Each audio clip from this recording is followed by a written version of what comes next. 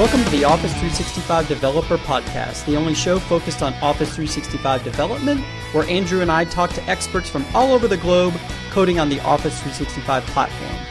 For more information on Office 365 development, visit dev.office.com and follow us on the hashtag Office365Dev. All right, well, welcome to episode 123. Nice sequential number there, Coatsy. How's it going? I'm loving it, mate. I think I've been reading this awesome book recently by a guy. Used to be a radio host here in Australia, but as a science communicator. It's a guy named Adam Spencer, and he's got a book called The Big Book of Numbers. And I've been really enjoying his various takes on it. So 121, of course, was a square number. We talked about 111 being Nelson, and 123 I love because it's just that sequential thing. I might be a geek. I don't know. Yeah, I'm a numbers guy too. I don't know. Awesome week. Lots of good things going on. We have a great interview later today on the show. In terms of updates, the first thing I wanted to point our listeners to is that we've kind of relaunched the Office Developer Program. So there's new perks to this. We'll have a link in the show notes to this where you can go and join this. But basically, there's going to be office hours with different Microsoft engineers.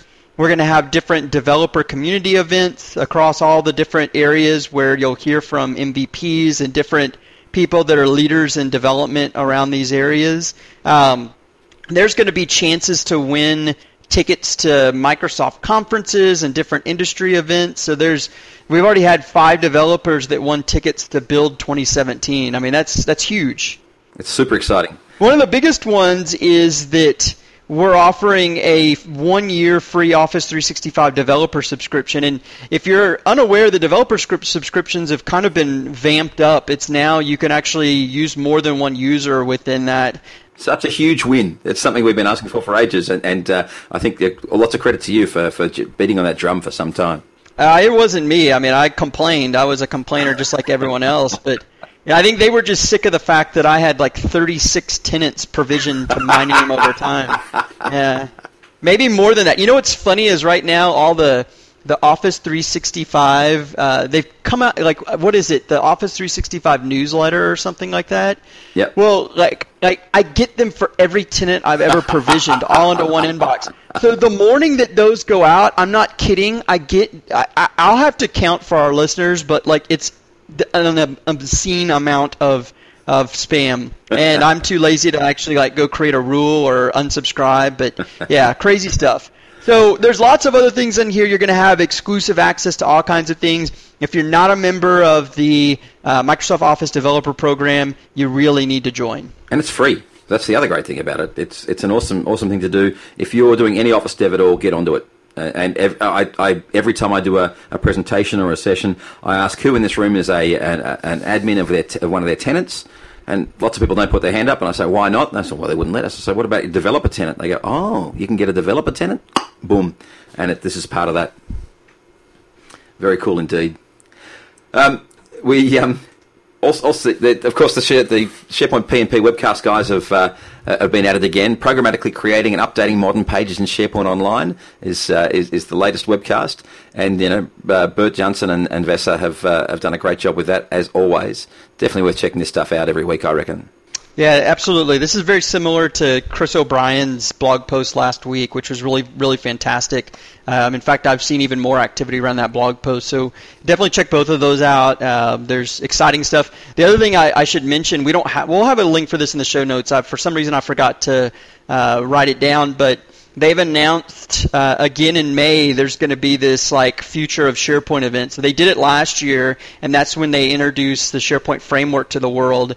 And they have another one they've just this week announced it's going to be in May again. So I don't know all the details behind the scenes of what's going on there, but if you're a SharePoint person, there will be some goodness for you. Probably several things of goodness between the Build conference and this all in May. So definitely take a look out for that. Another thing I wanted to point out, I wasn't aware of this. There seems to be kind of a weird disconnect internally at Microsoft, but it looks like the Office Extensibility marketing team had Todd Baginski, who we've had on the show before. Todd did such a great job building things like the Property Manager solution that basically it was like the whole kitchen sink of Office 365 extensibility in one application. Well, we had him build some modules, some training modules specific to Microsoft Teams. So this is really timely. You can go check this out. We'll have the link to it. Not only the actual blog posts that Todd put out there, but also links to the actual training content. So, Microsoft Teams, again, hot on the heels of the general availability. Great stuff. In fact, speaking of Teams extensibility, I saw a good post from you this week. Why don't you tell us about that, Coatsy? Well, it's actually a lead-in directly from this. Is a great segue, Rich, because Mike Amelan, who we had on the show, I guess, a little while ago, where are we, about, 104 or something, we had him on the show, who's Director of the Office and SharePoint Ecosystem Marketing at Microsoft, did an excellent Visual Studio launch video, which we linked to last week, as around building for Teams. And the stuff he used was exactly this content that Todd Baginski had built. And so I took that content and represented a bunch of it at the Sydney SharePoint user group on Tuesday night this week. But I came across a few things, and so I've done a bit of a post on some of the gotchas I came across writing tabs for Teams. And there's a couple of places where things get a bit frustrating from time to time. One is that I think we've moved as a company, and I'm not sure why we've done this, particularly in the developer space, to very general error messages. Something's gone wrong. And that's pretty much it. Hey, look, something's gone wrong. So there are a couple of places where things can go wrong when you're developing, and particularly when you're deploying tabs in Teams. One is when you're uploading the manifest into Teams itself to say this tab's now available, and there's some bits in there which are a little bit finicky. And the other one is around when you actually add the tab to the channel where things can go wrong. So I've got a couple of notes about that. But I think more generally, it sort of brought home to me the necessity of not just going and doing the training, but actually reading the documentation as well. Because sometimes we go, I want to try this thing. I'll just work through this scenario, and the scenario is fairly canned, and you really want a little bit broader knowledge than that. And one of the great things I found is how good the documentation for Teams development is, and definitely worth checking that out up on MSDN as well. I agree, and they've done a good job of revving that documentation.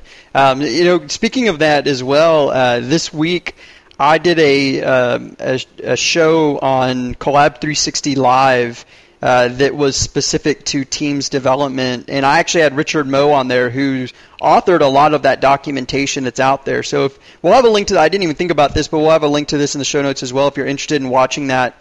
It's the Collab 360 Live. There was like 1,400 viewers of it already, so it was somewhat popular, and you hear it straight from the source because, like I said, Richard Moe, who we had a few weeks on, was talking about it. I think you're on another podcast this week as well. Have you been being, let's just say, promiscuous podcast-wise? Well, I was on the Microsoft Cloud show with Chris Johnson and Andrew Connell. I joked that I think they were just like short for guest because they invited me on there. It's something we actually recorded a few weeks back, but it was cool to have that play. I envy how organized they are in doing their podcasts. You guys don't see behind the scenes, but we a lot of times are scrounging to get content pulled together in terms of the weekly updates. Sometimes there's announcements that are on the cusp of being announced, and we're trying to decide like when we get that in.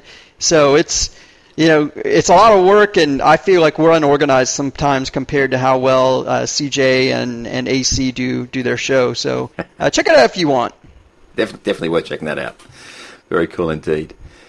Michael Svensson's on the blogging again, talking about the new the groups endpoint in SharePoint and Microsoft Graph.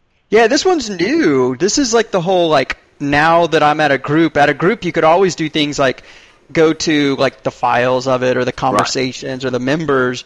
This is going to the SharePoint site that's behind the scenes, right? And this is really exciting, I think, because it's this starts to take advantage of all of the power of groups, because it's not just the files and it's the whole lot there. If you can get at that SharePoint side, you can do anything you can do in SharePoint. Yeah, and SharePoint's one of those ones that's really lagged behind in the graph. It is in beta, but we're quickly trying to get more and more there. There are just thousands. If you're a SharePoint developer, you know that there's so many different SharePoint like services. There's things like managed metadata and user profiles and all these different things, and like the details around lists and content types. So it's going to take some time, but this hopefully shows you that we're moving in the right direction with it. Stefan Bauer, who we've mentioned the last few weeks, been doing a lot of cool stuff with the SharePoint framework, and he did some stuff with delivering SharePoint framework web parts with handlebars. He's out with a new one. To me, this is awesome. This is like one of my New Year's resolutions was to kind of get more aligned with what we're doing around Linux and containers and things like that. And so he shows you how to run a SharePoint framework patterns and practices sample through Docker. So, if you've been living in an IIS and .NET world your whole life and are looking to expand your horizons, I think this would be a fantastic post for you guys to go read in more detail and learn about, what are the constraints possibly around delivering something through Docker and containers. Yeah, this is very, very cool stuff indeed. And as you say, it's the way that lots of people are moving in terms of managing their resources and their ability to deploy quickly and repeatably. So the next thing that we want to talk about is Ilios Struff again. You have to say the same names keep coming up each week, which is awesome in terms of their contribution to the community. But if you feel like we're missing out on stuff that you're doing, then please drop us a line. We'd love to hear more what you're up to in the Office 365 space. Ilio's been doing some great stuff about getting to know who's tracking your emails. One of the things that people often do is they'll put a specific one by one image in an email that goes off and tracks that an email's been opened or viewed. And obviously some things happen in email programs to avoid loading those images, but you can have a look and see how that see whether someone's been tracking your mail. And so Ilya's got quite a neat little post here about how you can track whether people are tracking you.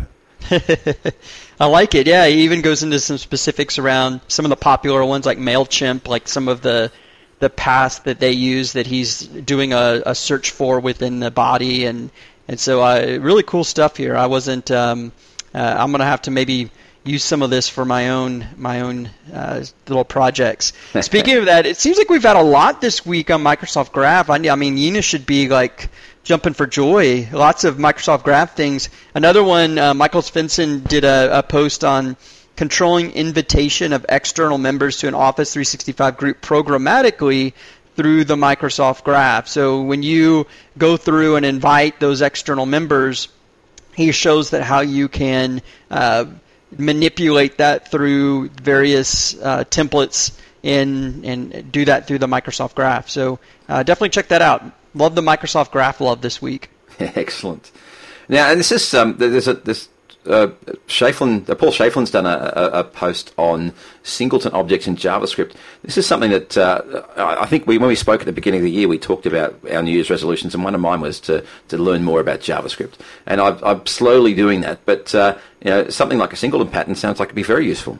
Well, it's one of those things that, when you're getting into like hardcore JavaScript, you have to determine am I going to write JavaScript using TypeScript, or am I going to just kind of do just the raw JavaScript approach? And if you're doing raw JavaScript approach, you want to try to follow some nice patterns so that it's like manageable code.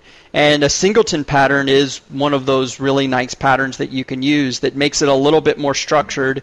And so, I thought it was good. It's not so much, although the sample he uses is SharePoint specific, he's going to things like the SharePoint user profiles and showing you how he might write some script that uses that singleton pattern.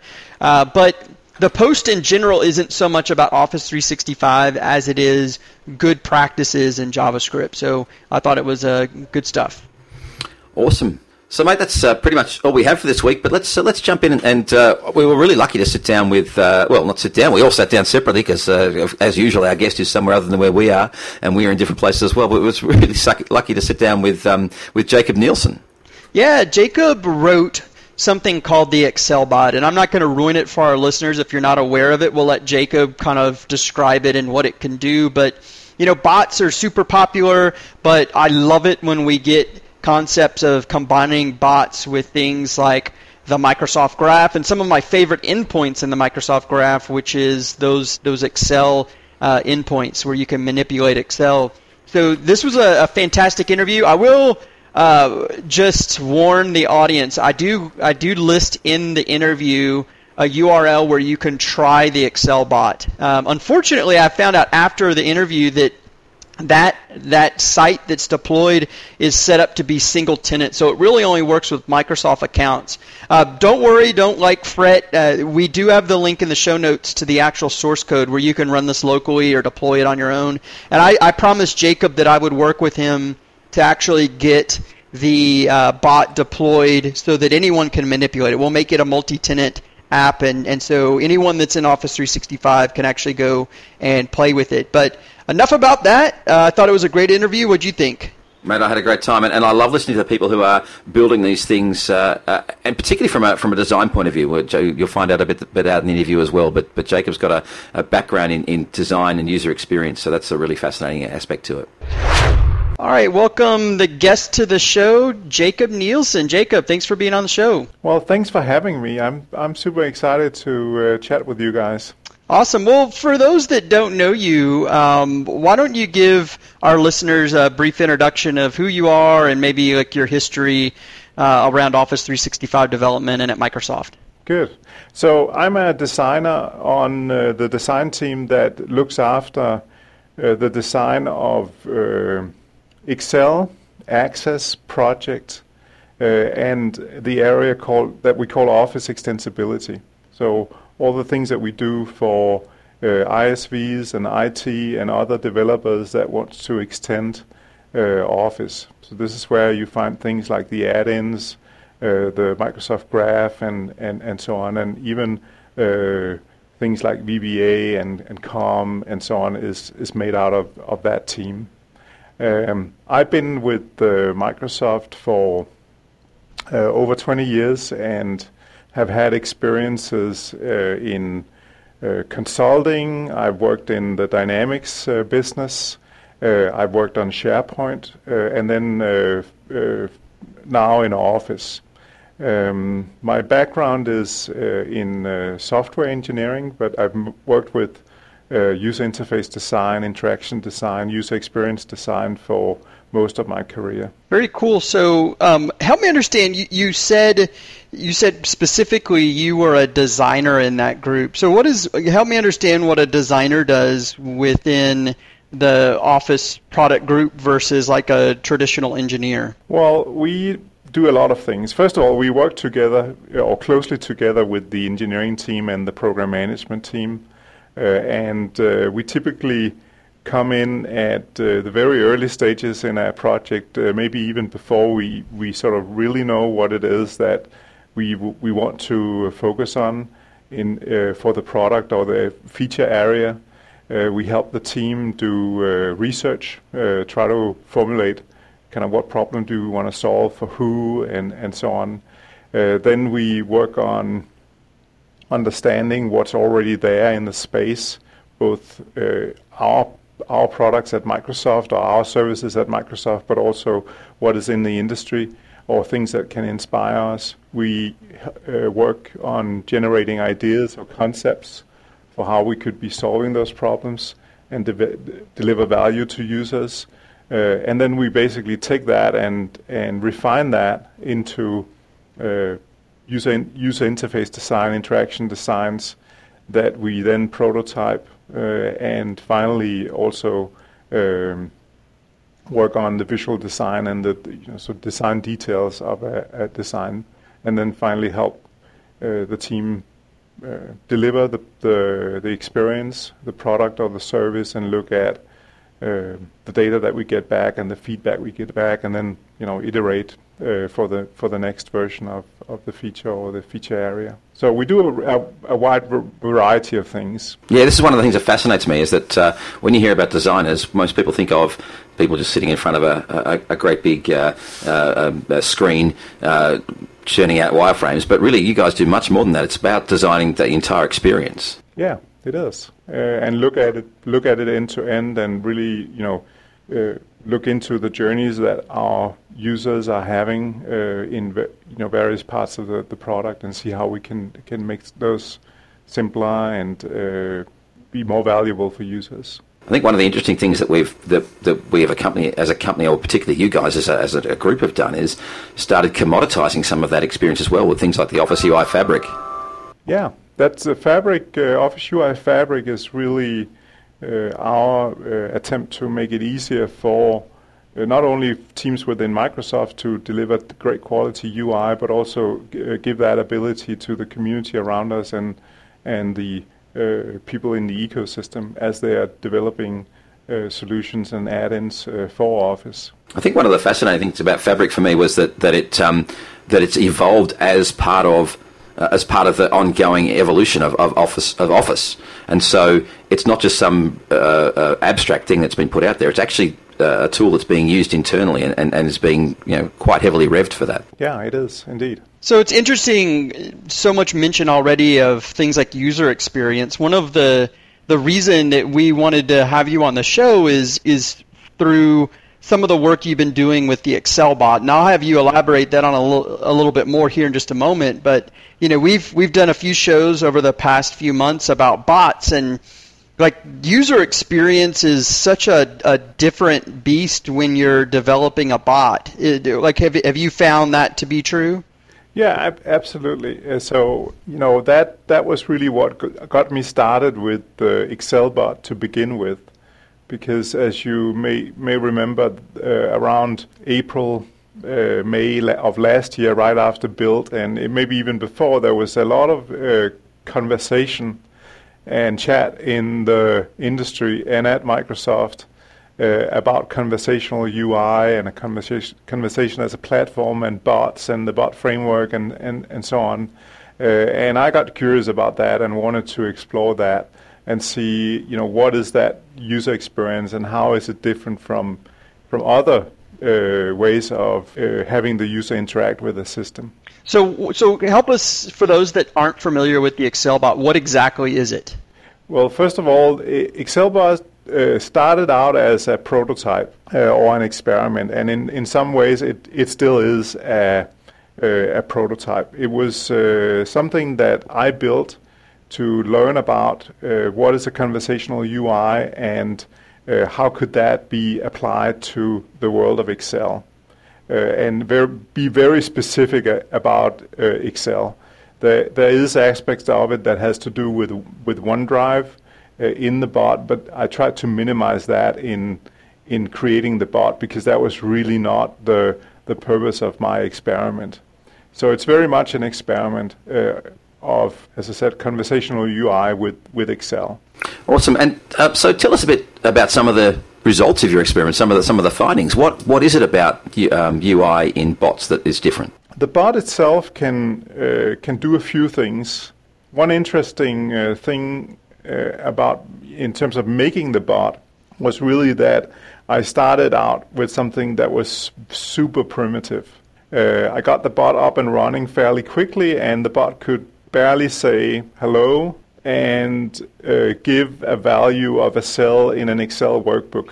And that was basically it. But I then took that and said, hey, if you want to have a good user experience, maybe you should validate this with users and try it out, experiment with users in the process. And I actually gave it to people around the floor and in the team and said, hey, why don't you say something to it? Why don't you start interacting with it? And of course, it couldn't do very much to begin with. But what I also was able to, or what through the bot framework and through the language understanding services, well, it basically records what users are saying to it. So I could take that and say, oh, so these are the things that users want to say to the bot. Maybe I should try to code that up in the bot and see how that would do, and then see what else they would want to do with the bot. But of course, in that interaction, there's a huge difference in how you really interact with it, because you write messages to it and it responds, and it's different from the point and click interface that you have in a GUI in Excel, right? You don't have the same visual aspect. It is a conversation that's going on, but that can have its benefits as well, because, for example, you can access that on more devices maybe, or if that's the thing you want to know very quickly, you can send the message, it responds back with that. So I guess given that it's more conversational based, and I'm just looking at it now for our listeners, if you go to aka.ms or aka.ms/excelbot, all one word. So again, that's aka.ms/excelbot, one word. We'll have that in the show notes, but it basically, to Jacob's point, is by using things like the bot framework, you can run this bot in different types of channels. You might run it in Skype, you might run it in Microsoft Teams or Slack, but you can also just run it like purely in a browser, and so you can kind of toy around with it there. You really just need an Office 365 account and maybe a workbook that's out on OneDrive. So I'm looking at some of the things that you can do here. I can do things like, say, look for sales 2016, list my worksheets, what's the value in A1. So it is very conversational driven. I guess what sort of technologies are you using to translate what a user might type to an actual action behind the scenes? Yeah, of course the bot framework plays a huge role in that. That's really a centerpiece in the whole bot. That's the first thing that you mentioned the channel, that's the thing that actually interacts with the channel. And, that could be the web chat as a channel, or Skype, or Teams, or Facebook, and there's other options as well. I didn't enable all of them when I created ExcelBot. And the messages that the user is typing comes into the bot framework, and then it's relayed to the bot. So what the bot does, and the bot itself is built also using the bot framework and the libraries that's part of that sort of whole package or development kit that the bot framework is. It's developed in C# and it runs on Azure in a web app there. It basically takes that, and then for each query, it actually hands that query off to the language understanding service, which is part of our cognitive services offering. And the language understanding service is trained to understand things Excel. So, for example, you mentioned, get a value of a cell, set a value of a cell, get a table, get a chart in the workbook. It turns that into intents, and then that comes back to the bot. And the bot says, okay, you want to see the value of a cell? That is then a call. It then makes a call out to the Microsoft Graph to actually get that particular value of a cell in that particular worksheet in a workbook on OneDrive. And then it formats the message that then goes back to the user through the bot framework. So there's a few components there. The bot framework is a centerpiece. The language understanding service is a critical piece to turn queries into intents, and the Microsoft Graph is the component, also a centerpiece that sort of is that thing that can actually give us access to a workbook, an Excel workbook, and read data from it and also make changes to it. So you mentioned that you're using LUIS, our natural language processing in the cognitive services, which a lot of times hear it called LUIS. That's kind of the acronym for it. But so you're doing, LUIS is very intent based. You define all these different intents, like I want to open a workbook, or I want to find a cell or a range, and then there's entities that you can pull out of it. So I'm guessing, are you using LUIS to pull out, like if someone enters in a cell or a range? Yeah, absolutely. That's part of it. It's my job as the bot developer to train LUIS. So I start out giving it examples of what people might say, and then I map those to intents. So, for example, there's a set value or set the value of a cell intent, but then there's different ways of expressing that. And when you express that, you will actually say change A1 to 10. And in that, there's actually an entity which is A1, because that is the cell reference. And there's also another entity, which is this number, that's more of a built-in entity in LUIS, right? And it sort of recognizes that, and that's really critical component of LUIS, that I can get those entities back, and because I need them in my code, on top of just knowing that the user wants to set the value of a cell. That's very cool. So I want to take you back a little bit, because even before you get to into a worksheet, somehow you've got to open it. So there must be some bit you've got to do to give the bot authorization to do that. How do you go about doing that? Well, the bot authenticates with Office 365 to begin with. So before you can have any reasonable dialogue with it, it will actually go into an authentication flow through the channel.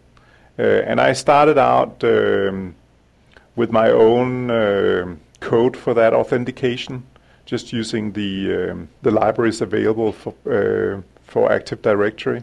But recently I changed over to use the AuthBot library that has actually been created by the Microsoft DX organization. Matt Veloso, I think, mainly, right? Yeah, exactly.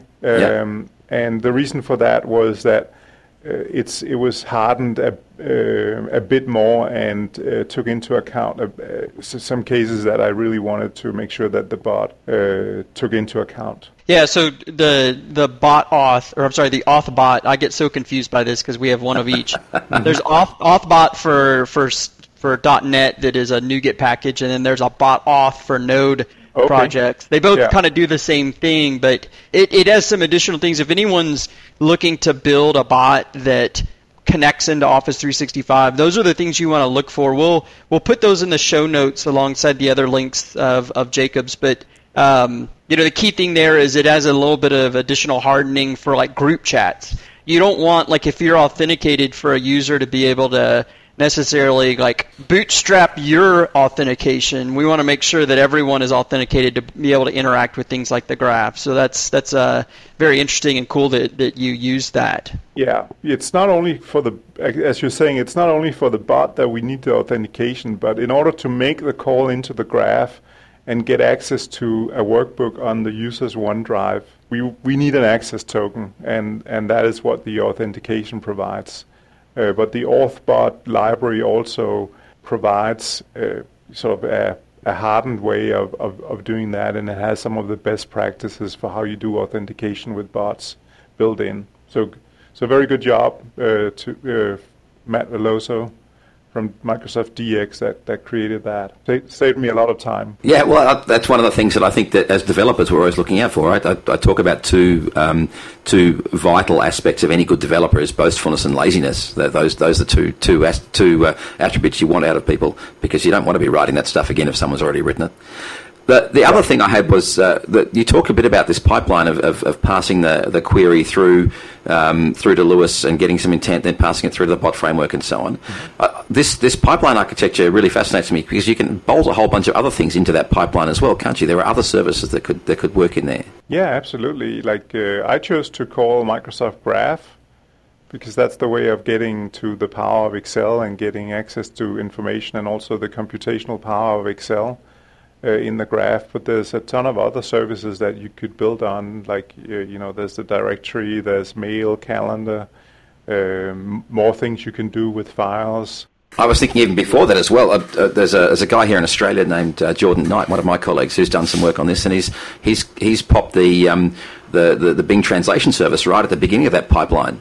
And so he'll translate. So the bot he writes is all written in English, but he can communicate with people in all different languages, because he puts the translation piece right there between where they're typing and where it comes in. So it translates from whatever language they're typing into English, answers the question in the bot with English, and then translates back again to their language on the way out again. Yeah, that's pretty neat. So there's the whole concept of this bot pipeline can make for really quite extensible and comprehensive interfaces. Both Andrew Coates and I have explored using Excel as like data sources in small applications through the Microsoft Graph. I think the Excel APIs in the Graph are like one of the great hidden gems of it.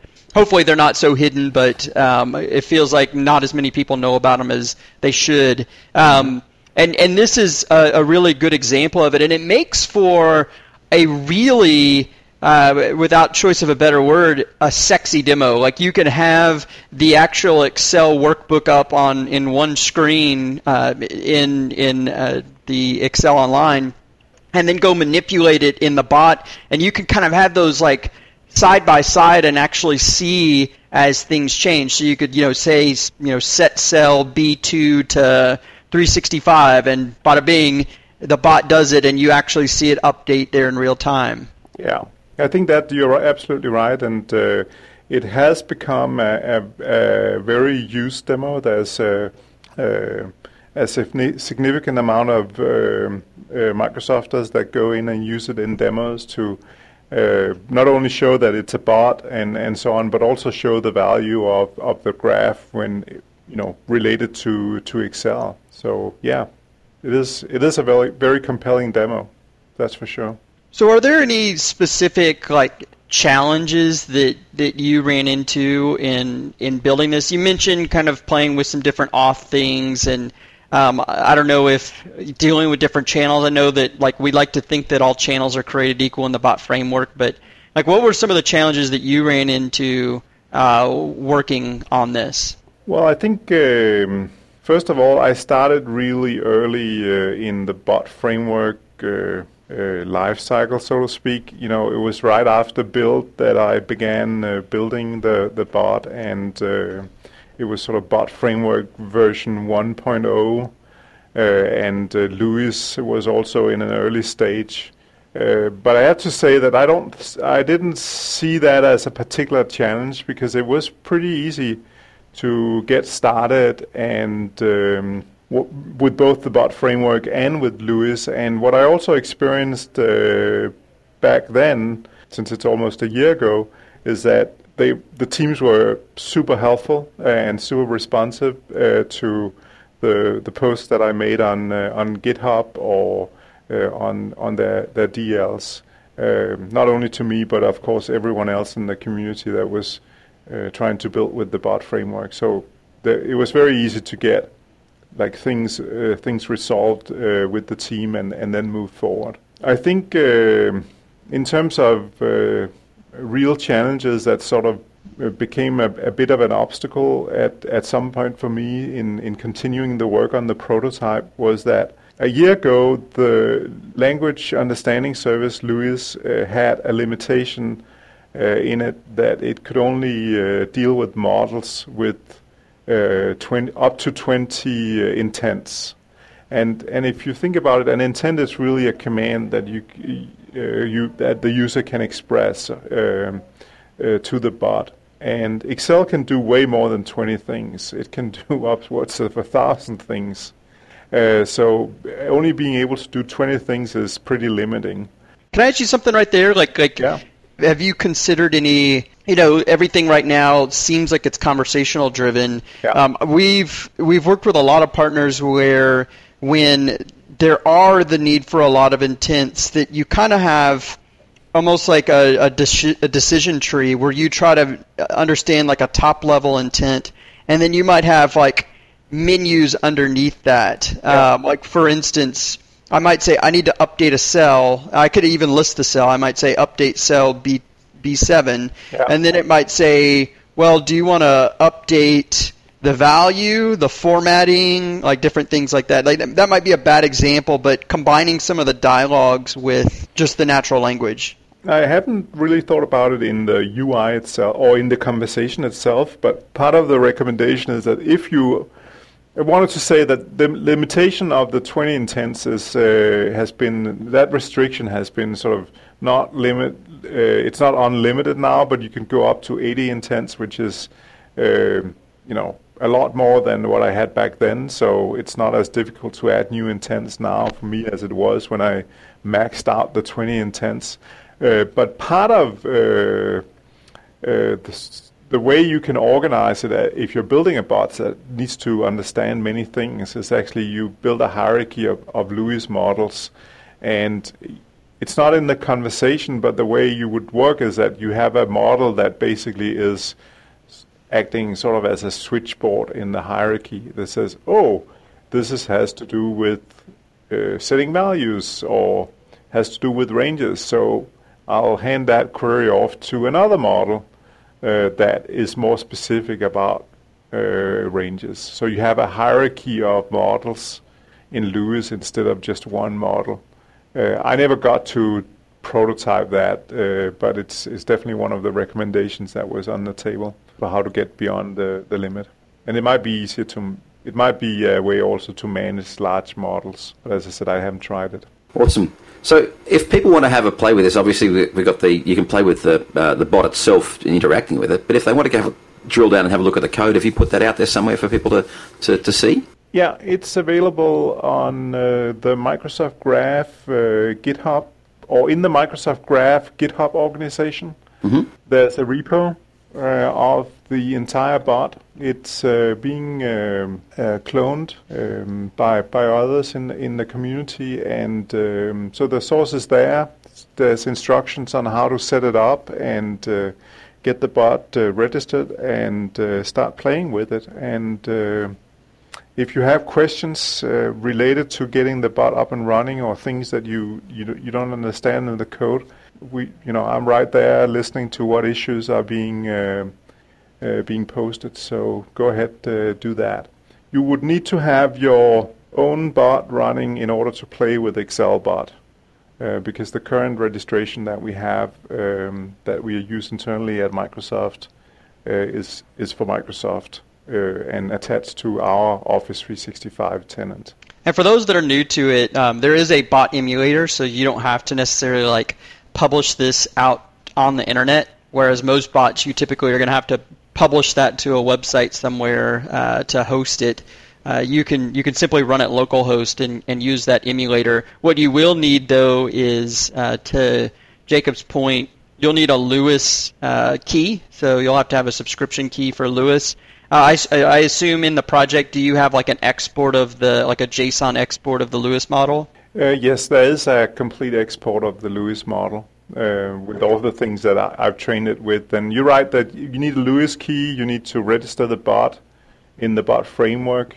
You need to register an app for Microsoft Graph or for the directory. But there's a README with the source where all of those steps are described. And as you said, you can run the bot locally on your dev box and make requests to that through the bot emulator. But you can even, using tools like ngrok, have it receive requests coming in from Skype or Teams to your local box through the bot framework. Awesome. And so what are you planning on doing with the ExcelBot next? Right now, you've probably seen that we have just launched Teams. So there's a desire to have the bot running inside of Teams. I do have it running as in the chat in Microsoft Teams, but I do also want to expose it as a bot that can be addressed in a team conversation. In a group chat, yeah. Yeah, in a group chat. And so I'm exploring that at the moment. There's a few things that needs to be set up differently, but it should be relatively straightforward. And then I want to explore a little bit of what's available when you are in the context of the team. How easy is it for the bot to get access to the files that a team has and so on? Because you don't necessarily want to access workbooks that are on a user's OneDrive, but you want to access the workbooks on that team's OneDrive instead. So that's the immediate future. But I would also hope that the fact that we put the source code for it out there will sort of inspire others to take a look at how is it done. What you will see is that it's fairly simple code. The bot framework does a lot of the heavy lifting as well as LUIS. So the bot itself is really a thin layer on top of the bot framework, LUIS, and the Microsoft Graph. And then, of course, the authentication library. So fairly simple to approach and modify to your particular scenario. So I hope that is part of the future for the bot. In terms of productizing it, there's not much I can say about that in this particular setting. Cool. Well, I mean, I think it's fantastic. I hope that the community jumps on this as well. If anything, this is such a great showcase of Office 365 with the Microsoft Graph, with bots. Probably the best one that's out there, I would say, and that's why it's been so popular, even in things like keynotes and, big conference sessions. So super job, Jacob, is awesome. Appreciate you being on the show and chatting about this. And, when this evolves even more, we'll have to have you back on to talk about it a little bit more. Well, thanks for having me. Great. Well, thanks everyone for listening, and we'll catch you next week. Well, that's all for this week. Make sure you check out dev.office.com for all our podcasts, the developer program, and other amazing content. Also, make sure you follow us at Office Dev on both Twitter and Facebook. Until next week, get your code on.